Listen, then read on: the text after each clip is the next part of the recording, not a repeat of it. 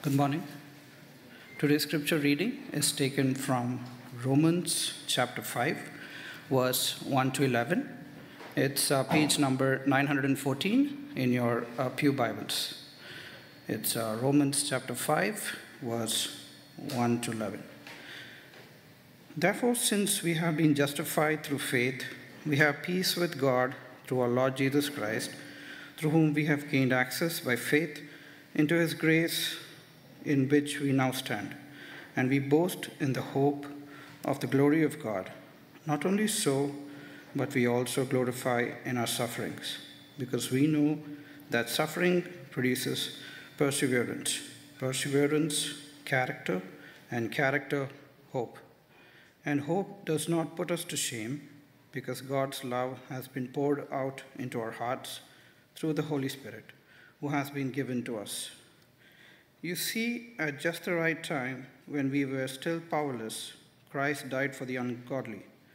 Very rarely will anyone die for a righteous person, though for a good person, someone might possibly dare to die. But God demonstrates his own love for us in this: while we were still sinners, Christ died for us. Since we have now been justified by his blood, how much more shall we be saved from God's wrath through him?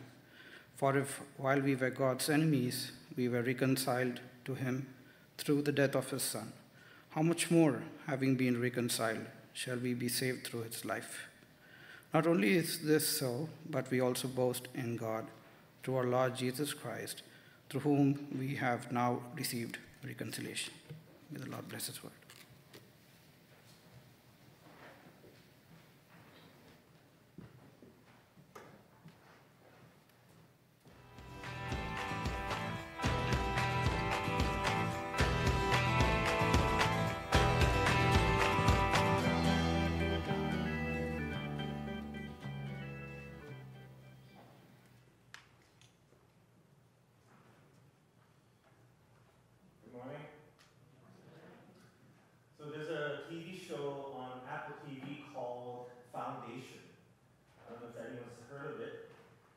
It's a show where there's this one galactic empire that controls the whole universe.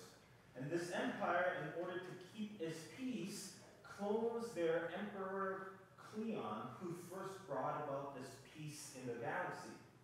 They make clones of Cleon, the emperor, in 3 versions: as a young child, a middle-aged man, and as an older man.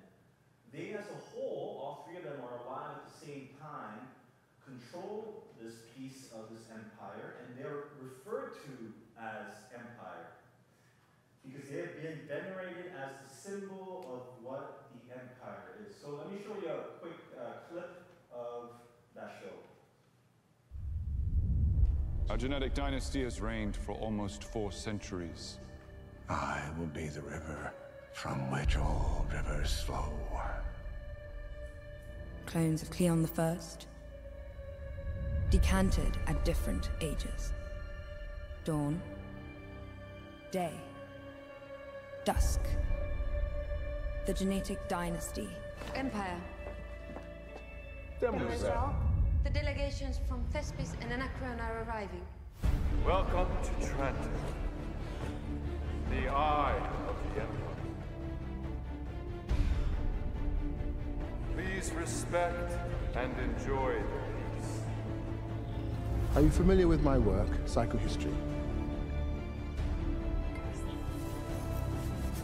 It's the destiny of the human race expressed in numbers. Trantor is going to be destroyed. The Empire will fall. I hear he's rather critical of the Imperium. Order will vanish. Interstellar wars will be endless. Nothing we do can prevent this.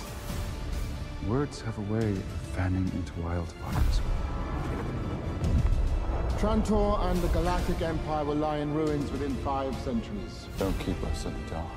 End Imperial cloning. Imperial cloning stopped the wars. Brought peace. The greatest failure, the greatest sin against the mother is stagnation. I will be the river from which all rivers flow. Respect and enjoy the peace. Threaten the peace and pay a dear price. Kill them.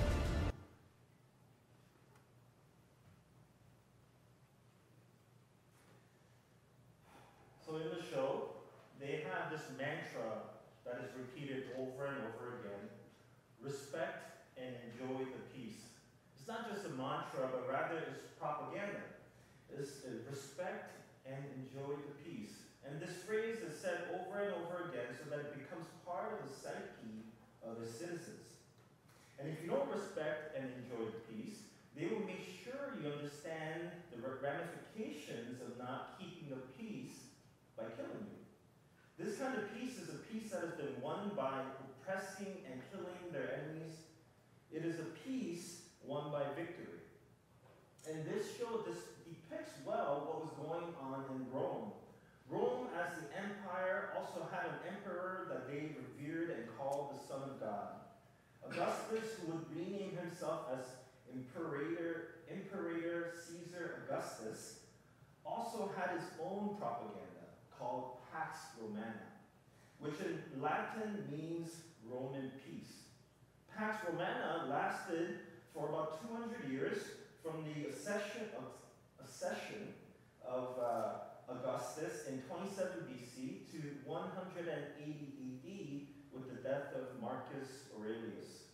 This peaceful time wasn't peaceful because there was no war going on, but rather there was no threat to the power of this empire. They were in a time of peace because they had no real enemies.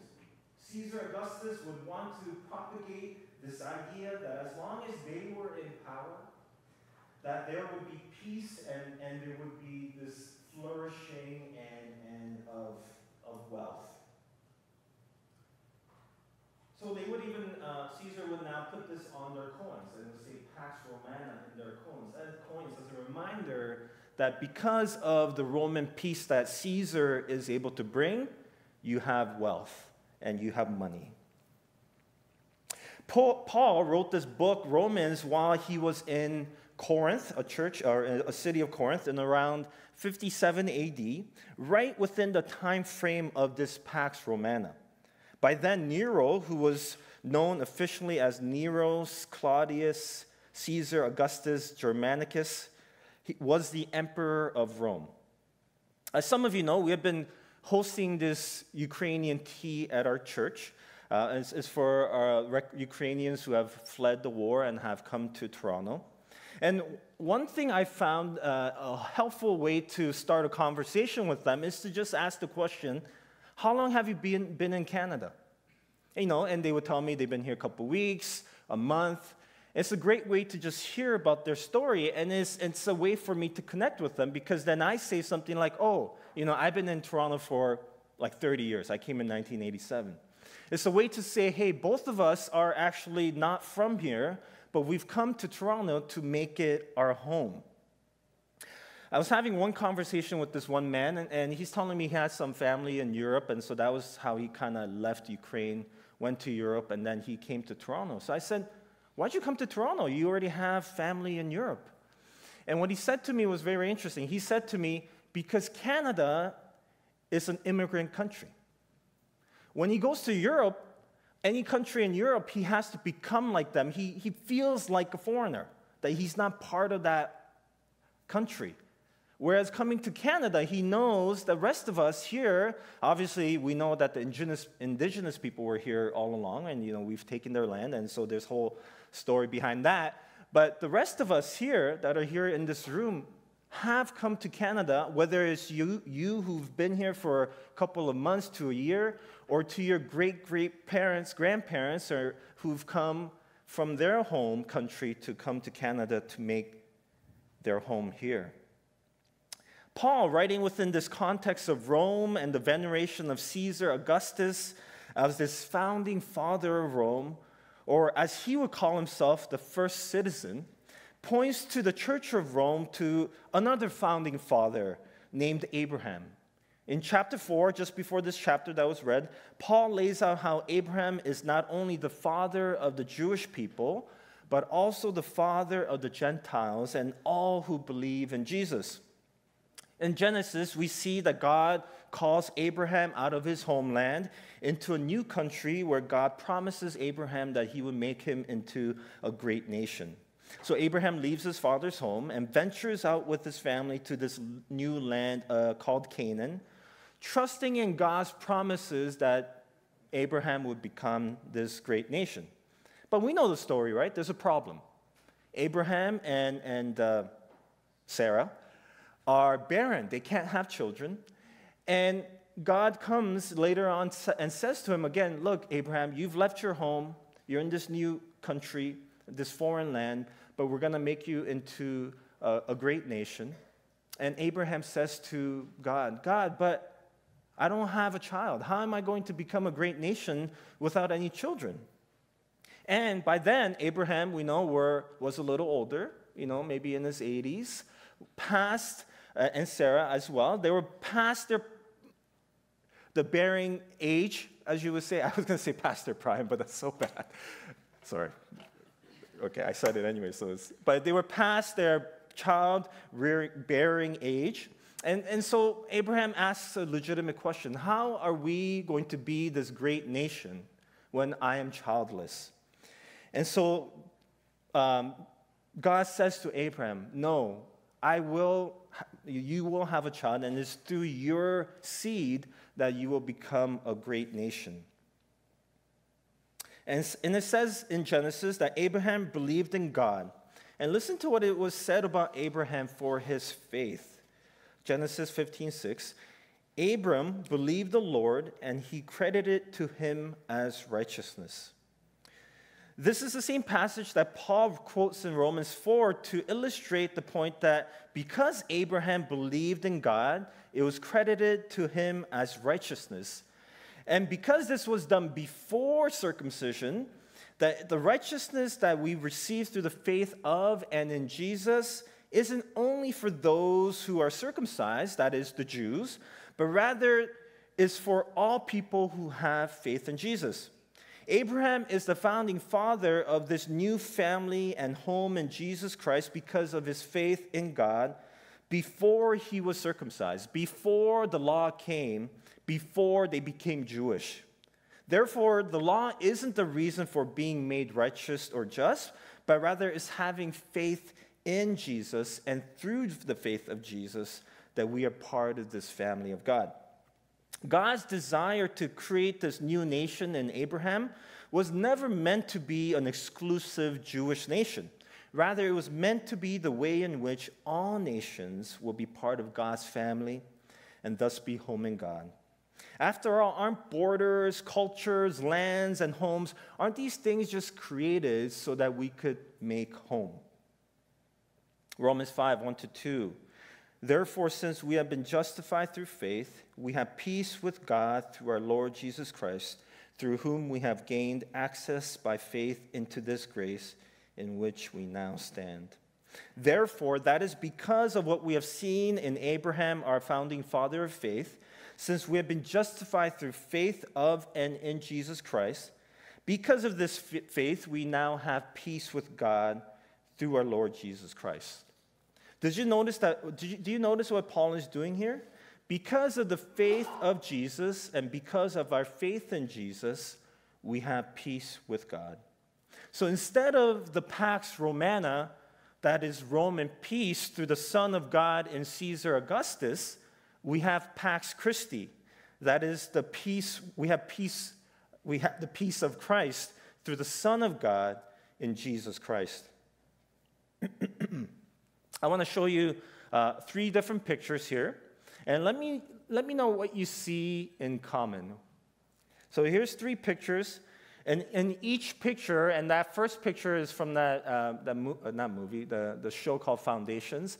But he also, I couldn't find a good picture of a statue of him, but this is his name is Day, because there's oh man, never mind, doesn't matter. So this first person, who is called Day in the TV show, uses this pose and has a statue of himself with this pose for the propaganda of the phrase, respect and enjoy the peace. And in the show, he uses the same pose, but with the flick of that wrist, he uses that as a way to kill someone. So even though it's a way to say respect and enjoy the peace, you may have seen it in the clip, there is a scene where there are people who are these peace breakers who are being judged, and he does this like little flick of the wrist, and they're executed. And it's a way of saying, yes, respect and enjoy the peace, yet if you break the peace, that peace will be a way of also death. The second statue is that of Caesar Augustus. Again, similarly, he's holding up his hand, and it's a way to show this. It stands for like this power and authority, what a general would have in war. It's a way to say Caesar is the one who brings this peace called Pax Romana. And then we see the last picture here of Jesus with his right hand raised, with his fingers representing his name, Jesus Christ, as the one who brings peace to the world, but not through might and power, but rather through his death and resurrection. It is a hand of blessing, a hand that was crucified, a hand of peace and shalom. This time of Pax Romana wasn't actually a time of peace. It was sold as a time of peace, as a way to propagate their way of life. Tacitus, a historian, quotes a British chieftain that the Romans conquered, and this chieftain said this about Rome. He says, Romans create a desert and then call it peace. Because they come and rape and pillage, and then they say, look at the peace that we have in this empire called Rome. They use their might and power to obliterate their enemies and then called it peace.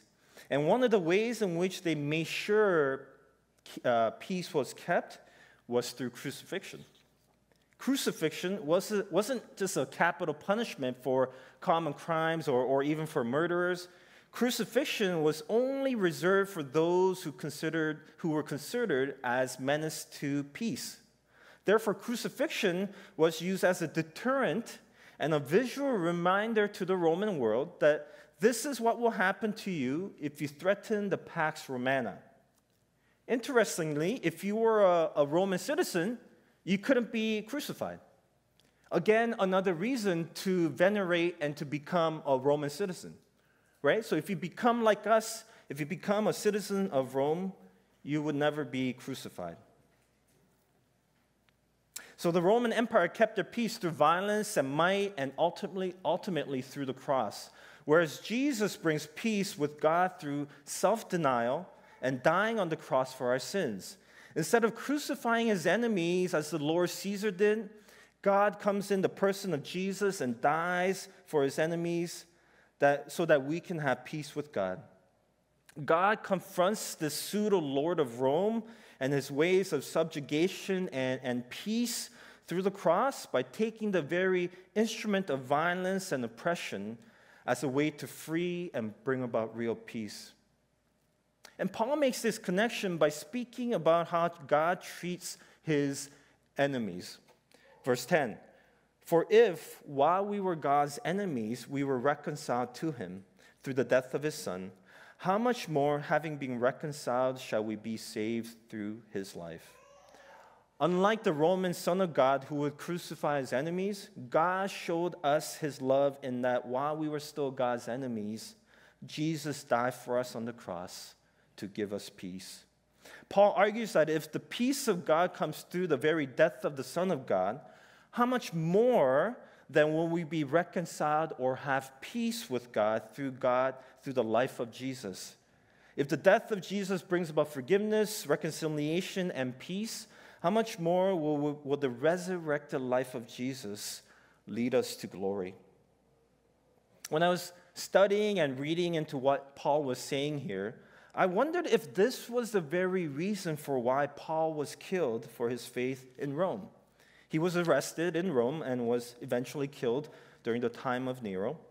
I wondered if Paul's message that talked about this different Son of God who will give people real peace instead of this peace of Rome, I wondered if that was the reason why he was killed.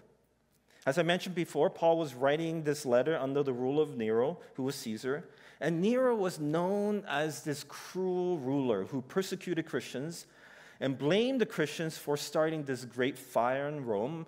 The historians say Nero started that fire because he wanted to build his own temple, but he blamed it on the Christians, and so the Christians were killed for it. So imagine yourself, you're part of this Roman church in the heart of the empire, where the emperor was very willing to kill you for your faith. Imagine receiving this letter from Paul and reading it out loud. Were there spies in the church who would hear of this religious rhetoric? Were there people who hid or stayed away from the church because of what Paul wrote? Paul wants to encourage the Roman church to have hope. Because of their faith of and faith in Jesus, they have access to the grace of God and have peace with God. This peace is more important than the peace of Rome and is the very peace of Christ that leads to hope. The Roman Christians can resist and be the family of God and make a new home of peace that is not based on worshiping the emperor and the Roman way, but rather by worshiping and following the one true God who brings peace in a very much different way than Caesar did. I don't know if you noticed, but our sermon series is called When in Rome, Making Home in the Empire. When you hear the phrase "when in Rome," what do you think of? When in Rome, do what the Romans do, right? We don't want you to do what the Romans do. It's a play on word. It's the play on phrase. We're saying "when in Rome, making home in the empire," because we believe that we're not to do what the Romans do, but rather, since we are in Rome, as we are called to make home in the empire, how do we make home rightly? How do we make sure we're not being seduced and blinded by the rhetoric and the messaging of the empire, that we forget that the peace that the empire brings isn't real peace, but just an illusion that keeps us docile, that keeps us just slumbering and living life just going with the flow. Paul is not saying when in Rome, do what the Romans do. Paul is using that language and the image of the empire to subvert and to help his readers understand who their true God and home is in. It is in Jesus Christ, the bringer of peace. The question that we need to ask ourselves is whether or not in this world of peace that we are living in, is it really peace, or are we just creating deserts for others in order for us to keep the peace of our empire? That is, do we keep the way of our life, cheap groceries, cheap bananas, feel like we're at peace? Someone's agreeing with me, right? Do we do that and live in this peace while creating deserts for the rest of this world? How do we not live as the Romans do in Toronto and seek to be people who live out the peace of Christ? I was talking to someone in our congregation. They're sharing this story with me that they are running a business. And they run this business not as a way to make money. And so those people around them, they question, why are you running the business that way? I know this family, and they're trying to run this business as an expression of who they are and their faith in God. And so their number one priority in this small business isn't to make money, but to seek wellness, to seek peace for those that are around them. So they get criticized by their fellow friends because they see how they run their business, and they say, well, if you want to make, that's not how you run a business. That's not how you make money.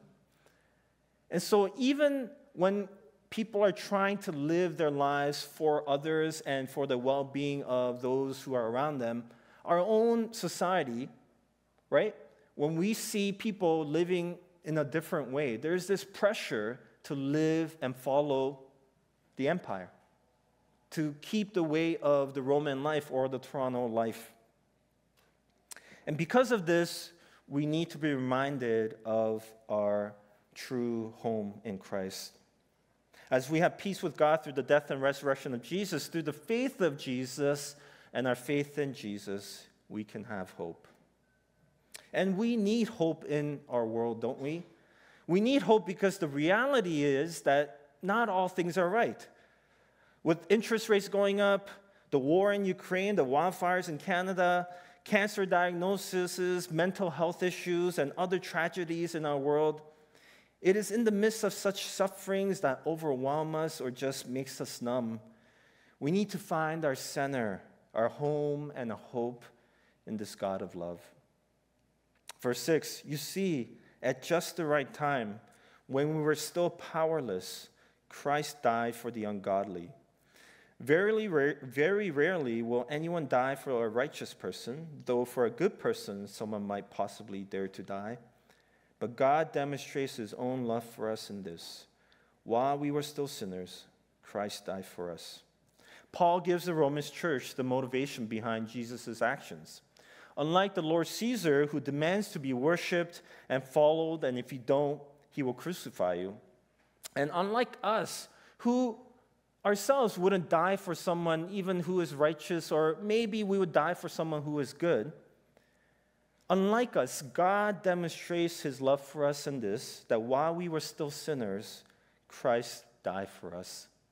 While we were still people who break and cause disunity, who are not peacemakers but peace wreckers, while we live our lives as broken people in this space where any other Lord would crucify their subjects, Jesus himself is crucified and dies for us.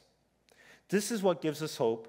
This is what causes us to bend the knee, because our God who loves us lays down his life for us. He doesn't oppress us, nor does he need to force us through might and power, but rather in our powerlessness, Christ died for us and calls us not his enemies, but his beloved, his sons and daughters. We are part of his new family where we can make this home. I mentioned in my last sermon that you become what you worship. When we worship a Son of God that is willing to die for us, a God who brings peace through self-sacrifice and love, we become like the person we worship. So let us continue to worship this God named Jesus, who had made it possible for us to be forgiven for our sins, to be free from judgment and shame, a God who says he loves us even when we turn away. May the Pax Christi of Jesus reign in our hearts and our lives and in our homes, and may we be the family of God as we make home in the city of Toronto. Let us pray.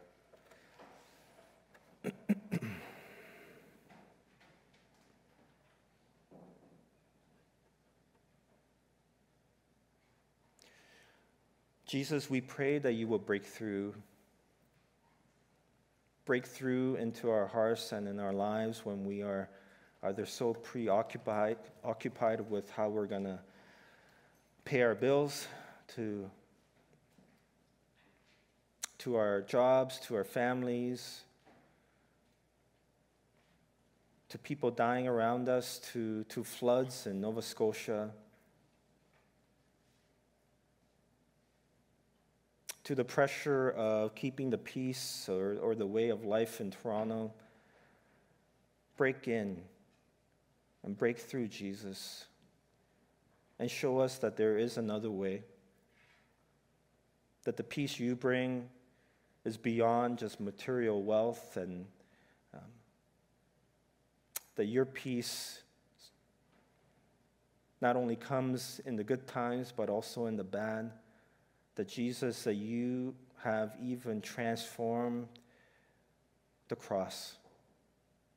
That death is not to be something to be afraid of, but yet it is through death we have resurrected life. So Jesus, we pray that your peace would reign in our hearts. And whatever it is that may be keeping us from accepting your love, and to feel at peace in who we are and how you've made us. Give us faith. Give us faith like Abraham. Give us hope because Jesus had faith. And even when we lack faith, and even when Abraham wasn't faithful, God, you were faithful. So help us to cling to that hope of your faithfulness and the faith of Jesus, and help us to embrace the peace that you offer us. In Jesus' name, amen.